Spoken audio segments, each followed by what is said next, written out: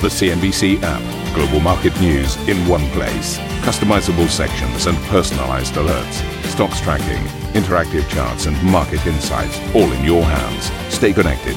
Stay informed. Download the CNBC app today. It's with great honor and humility, I accept this nomination for President of the United States of America. Joe Biden vows to restore the soul of America in his closing speech at the Democratic National Convention, saying President Trump has failed in his most basic duties to the nation. Doctors in Russia say they are battling to save Alexei Navalny's life after the suspected poisoning of the Putin critic, with reports suggesting he will be flown to Germany for treatment.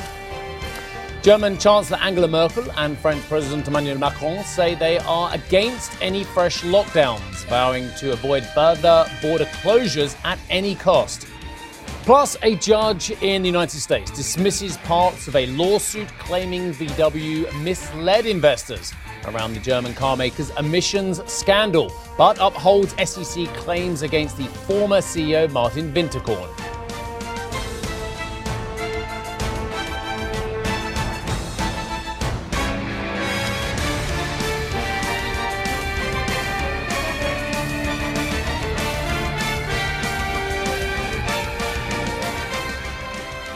So let us get straight to one of our top stories. And of course, we would have all seen yesterday what is a suspected poisoning of Alexei Navalny. We're getting comments straight out of the spokeswoman of Mr. Navalny, who is now being treated in Russia, but potentially going to be treated in Germany. The head doctor at the Siberian hospital treating the stricken Kremlin critic Alexei Navalny says he's not well enough to be moved. This, according to Navalny's spokeswoman, is unstable. The condition is unstable. The relative's desire to move him elsewhere is insufficient to justify such action. The spokeswoman adds that leaving Navalny at the Siberian hospital is mortally dangerous because it lacks the necessary equipment and there is not yet a diagnosis. And of course, there's been other flashes out there regarding what happens next to Mr. Navalny and whether he will be flown to Germany to specialist hospitals that specialize in toxicity as well. But that remains to be seen whether that will indeed be the case. But at the moment, Navalny's spokeswoman saying not well enough to be moved. The Putin critic, Mr. Alexei Navalny. Well, NBC's Richard Engel has filed this report overnight. Alexei Navalny, the Kremlin's most outspoken critic and anti-corruption name and shamer, drank tea before boarding a flight from Siberia to Moscow.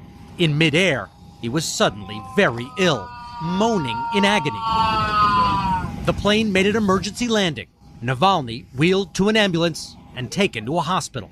His spokeswoman said she suspected the tea was poisoned by an unknown toxin. It's unclear if this image shows the poisoning. A doctor confirmed he was stable in a coma on a ventilator. Navalny, according to his lawyer, was already poisoned in police custody last year. Another time, he had a green dye thrown in his face. He said it nearly blinded him. Navalny's been arrested time and time again, and many of Putin's critics have mysteriously become ill or died. Politician Boris Nemtsov was shot and killed near the Kremlin. Activist Vladimir Kara-Murza was poisoned twice and survived. Investigative journalist Anna Politkovskaya was shot dead in her apartment building. KGB whistleblower Alexander Litvinenko had a radioactive poison slipped in his tea in London. He died. Russia denied poisoning Navalny, even wished him well, and promised an investigation if it was poisoning. Navalny expressed support for these protesters here in neighboring Belarus, who say their Russian-backed president stole the recent election. These demonstrators plan to hold a mass gathering this weekend that could draw 100,000 or more. And of course, we'll update you on any further developments in that story. Joe Biden, meanwhile, has formally accepted the Democratic nomination for president, capping off the party's 4-day virtual convention with a speech laying out his vision for the office. Speaking from his home state of Delaware, Mr. Biden vowed to help the country recover from the pandemic and hit out at the president over his handling of the crisis. Understand something this president hasn't from the beginning. We will never get our economy back on track. We will never get our kids safely back in schools. We'll never have our lives back until we deal with this virus. The tragedy of where we are today is it didn't have to be this bad. Just look around. It's not this bad in Canada or Europe or Japan or almost anywhere else in the world. And the president keeps telling us the virus is going to disappear. He keeps waiting for a miracle. Well, I have news for him. No miracle is coming. Biden also detailed his plan to support the American economy, saying he will start new infrastructure projects to drive growth. My economic plan is all about jobs, dignity, respect, and community. Together we can and will rebuild our economy. And when we do, we'll not only build back, we'll build back better. With modern roads, bridges, highways, broadband, ports and airports as a new foundation for economic growth, with pipes that transport clean water to every community, with 5 million new manufacturing and technology jobs, so the future is made in America. Biden's address ends a week where Democratic leaders have taken aim at President Trump, questioning his leadership and conduct whilst in the role. Donald Trump's failure of leadership has cost lives and livelihoods. What we're doing right now is not working.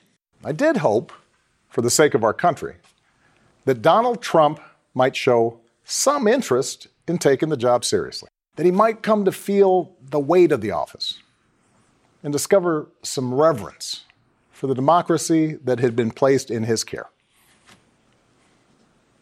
But he never did. A president's words have the power to move markets. They can start wars or broker peace.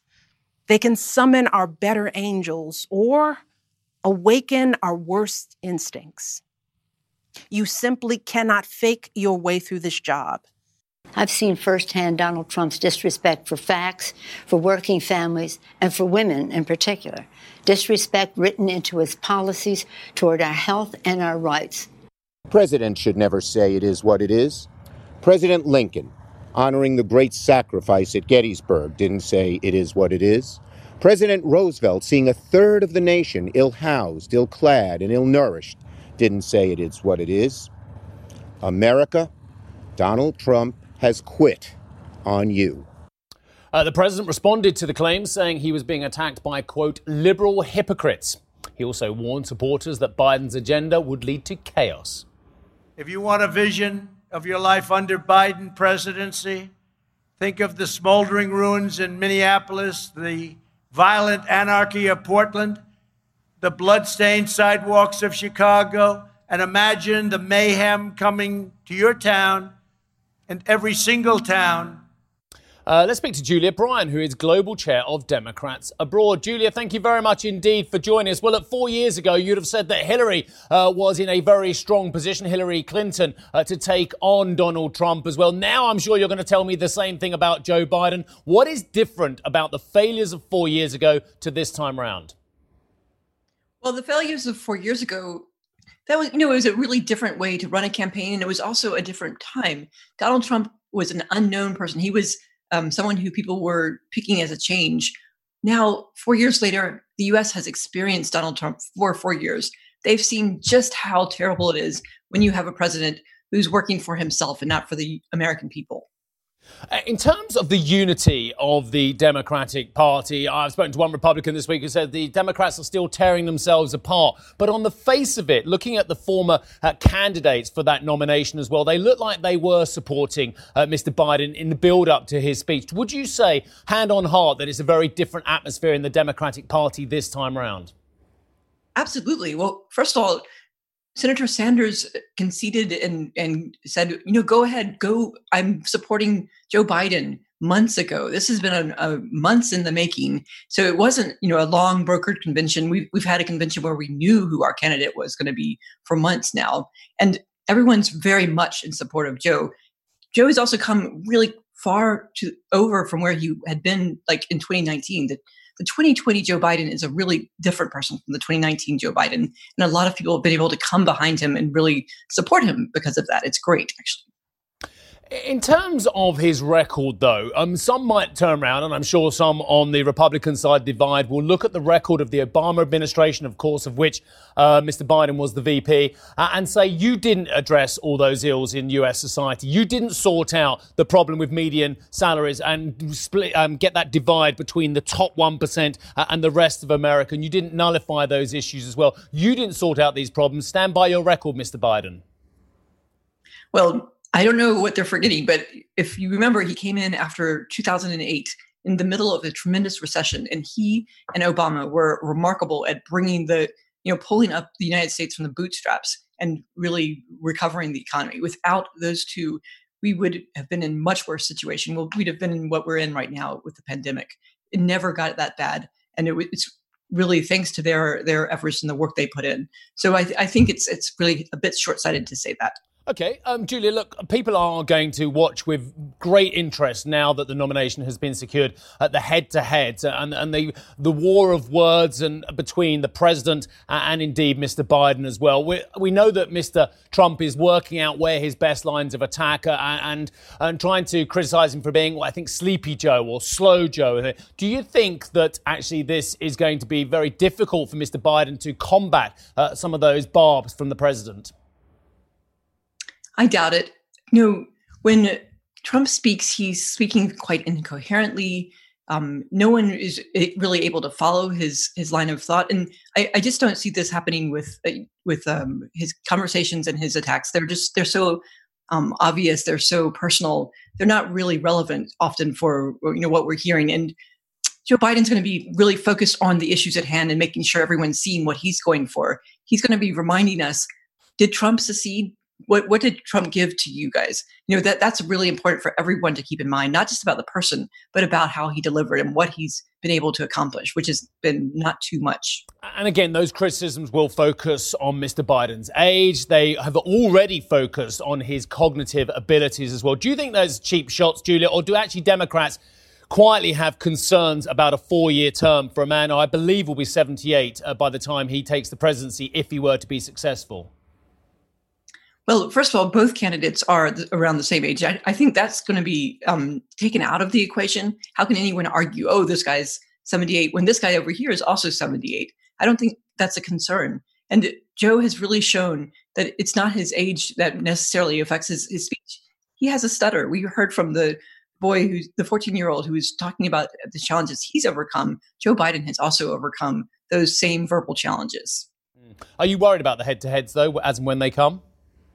No, I'm not. I think it's going to be really actually fun when we see Senator Harris up there on the stage with Vice President Pence. We're all looking forward to that. And I really don't think, what we're going to expect to see with a Trump debate is probably incoherence on one side and then Joe calmly speaking to what the American people need to see on the other. Yeah, Julia, you say fun. I say unbelievably fascinating. We're all going to get some sleepless nights watching those debates as well. But in terms of the vice presidents as well, undoubtedly a lot of criticism, a lot of attacks are going to fall upon Kamala Harris as well. What do you think of the VP? Is she going to be more proactive than VPs have been, or potential VPs, I should say, going up to the election as well? Is it going to be very interesting looking at Pence versus Harris as well and those debates? Well, she's an amazing character. I've met her several times, and she is just full of charisma, incredibly energetic, and someone who just reaches out and speaks to you as if she's known you for a long time. She's a wonderful choice of candidates because she's not only just really energetic and enthusiastic, but she's also incredibly smart. And I think she will jump in. She will be a big speaker for this candidacy and this campaign. And we're going to be hearing a lot from her as in the next 2.5 months. It's going to be a really interesting time for us. All right, Julie, you sound very robust, but if you had one fear about the build up to November, what is it? Voter suppression. It's really important for people to act early. Right now, the Trump campaign is doing everything they can to throw challenges in front of people. We are seeing abroad the challenges they've been putting into place with the U.S. postal system. Democrats abroad is really working hard to to make sure voters know they need to go now to register to vote. Go to votefromabroad.org and just get their ballots in, because otherwise it's going to be a real mess come November when ballots are piled up at the post office and they're not being able to get to the election office. Julia, I'm sure we'll speak in the build-up to November as well, but thank you very much indeed for your time today. Have a good Friday and a good weekend as well. Julia Bryan, the Global Chair of Democrats Abroad. Republicans kicking off their own virtual four-day convention on Monday from North Carolina, where delegates will formally renominate Mr. Trump. The rest of the week's events will then reportedly be held at a central location in Washington. The president said he will deliver his speech accepting the nomination from the White House lawn on Thursday. And one important point as well, which I know that the Democrats are very concerned about, is that the Republicans are using federal premises, apparently, to showcase some of their speeches. And apparently that is a big campaign no historically as well. So interesting to see how there are many facets to the disputes between the two parties. So this is an interesting story. Did you see this one yesterday? I'm sure you did. Former Trump advisor Steve Bannon was arrested. He was arrested on board a yacht off the coast of Connecticut. He's charged with defrauding donors in an effort to help build the president's proposed wall along the US-Mexico border. Jeff, not our Jeff, but Jeff Bennett from NBC has more. Another former Trump campaign boss tonight facing federal charges. Steve Bannon, once a top aide to President Trump, his first chief strategist in the White House, arrested off the coast of Connecticut this morning aboard a 150-foot yacht he does not own. Prosecutors say the 66-year-old, along with three others, raised more than $25 million in a campaign they said would go entirely to build sections of the southern border wall. Everything that this company is doing to build the wall, it's all to support President Trump and what President Trump's trying to do to get a physical barrier on the southern border. If you join it and we get it out to your friends, it'll be a multiplier, and we'll actually not just get a wall built, we'll save this country. But the government says they actually took hundreds of thousands of dollars for themselves. Bannon's virtual arraignment today captured in this court sketch. Steve Bannon was one of the architects of President Trump's 2016 presidential campaign. Mr. Trump distancing himself from Bannon today when pressed by NBC News. Mr. President, what's your reaction to the indictment of your former campaign aide, Steve Bannon? Well, I feel very badly. I haven't been dealing with him for a long period of time, as most of the people in this room know. He was involved in our campaign. He worked for Goldman Sachs. He worked for a lot of companies, but he was involved likewise in our campaign and for a small part of the administration very early on. I haven't been dealing with him at all. I know nothing about the project other than I didn't like, when I read about it, I didn't like it. I said, this is for government, this isn't for private people. And it sounded to me like showboating, and I think I let my opinion be very strongly stated at the time. I didn't like it. It was showboating and maybe looking for funds, but you'll have to see what happens. I think it's a very sad thing for Mr. Bannon. Respectfully, sir, it's not just Steve Bannon. It's Roger Stone, it's Michael Flynn, it's Rick Gates, Paul Manafort, Michael Cohen. What's it say about your judgment that these are the kind of people? Well, I have no idea. While President Trump says he knew nothing about the fundraising effort, longtime ally Chris Kobach told the New York Times in an interview last year, the president said the project has my blessing, and you can tell the media that. Chris Kobach says you endorsed the wall. Is that true? I didn't know that. I didn't know about Bannon's involvement. It was something that I very much felt was inappropriate to be doing. Let's go back to the Alexei Navalny story, the potential poisoning story there. The man, of course, remains in a critical position. Navalny's spokeswoman is adding during a press conference now that doctors changed their mind about moving Mr. Navalny, accusing them of caving in to Kremlin pressure. The spokeswoman adds, doctors' ban on moving Mr. Navalny is akin to an attempt on his life. Adds the plane that can evacuate him is due to land near his Siberian hospital in 1 hour's time. German plane thought to want to collect Mr. Navalny for treatment in Germany is in Russian airspace, according to flight tracking data. Again, as I say, I promise you I'll update you on that, and I will. Coming up on the show, jobless claims climb back above 1 million in the United States as a debate around reinstating unemployment benefits rumbles on.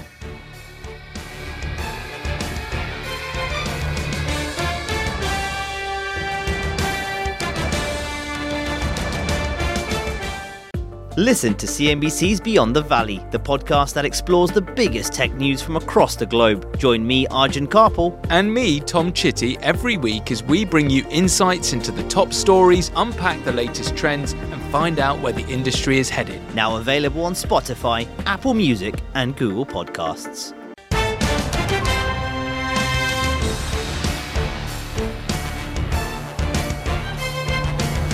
I'll let you into a little secret. I just had a little chat with the director and he says, well, let's just follow the rundown, Steve. Forget that. Let's just do it this way. Look, these US markets, yeah, look at that. Usual kind of moves. NASDAQ outperforming to the upside. You get the point here. S&P 500 up. NASDAQ at another record, I should say. What's that? 40th record intraday high, 35th record closing level of the year. Dow still around about 6 points, percentage points away from those records. But here's the interesting thing. And I'm just carrying on from what I said to you yesterday. Remember the European markets? The ones we had yesterday, yeah, they fell quite aggressively yesterday, with the FTSE falling precipitously towards 6,000, you know, from its comfort zone around about 6,100. The DAX down around a percent. What were they down on the back of? What happened in Europe?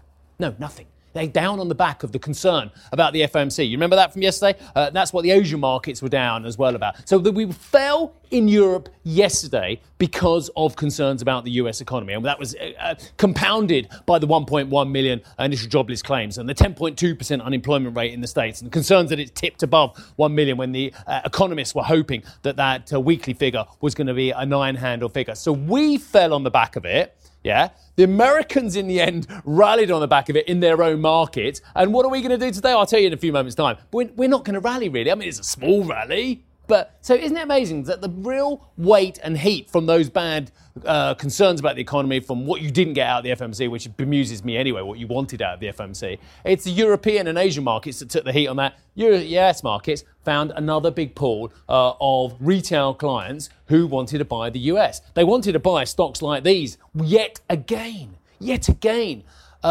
Apple. 2 trillion plus. What else can I say? 2.2% higher. Microsoft 2.3% higher. Netflix, look at those big gains across the board on the stocks that you absolutely love. You don't care about the valuation of Tesla. All you know is you want to buy it before the stock split so that you've got the rights to have 4 extra shares in this one. You don't care because you think, oh, it goes in the S&P. The trackers will pick this one up as well. You don't care that it's trading on 148 times earnings.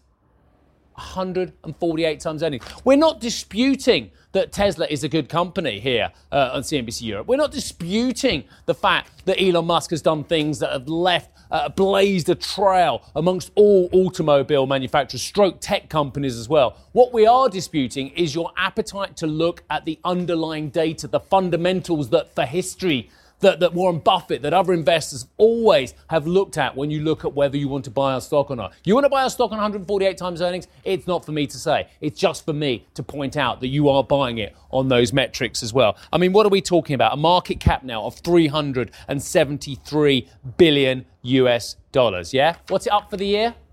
Do you care? You don't care, do you? 300%. There you go, I told you. Right, let's have a look at oil anyway. The worst performers of the week, definitely the energy sector. What do you think the energy sector, this is the stocks, by the way, is down for the week? 5.5%, yeah. So, again, you know, the fundamentals may say that's right or not. But, again, tough session for crude earlier on. And then it rallied up a little bit as well. But still, year-to-date, down 32%. A lot of people have been looking at what the JMC is doing.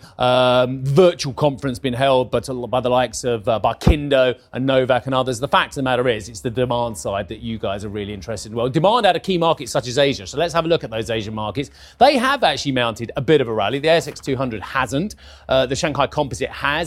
And the Nikkei up 0.4%. So again, the team were asking me, do you want to look at the US futures? And I said, yes, because this is my point. Look at that. The US futures once again showing a robust start to trading. So then I looked at the European opening calls from my friends over at the Spread Betters. Oh my goodness me. I thought, maybe FTSE put on 40, 50, 60 points after its big loss yesterday.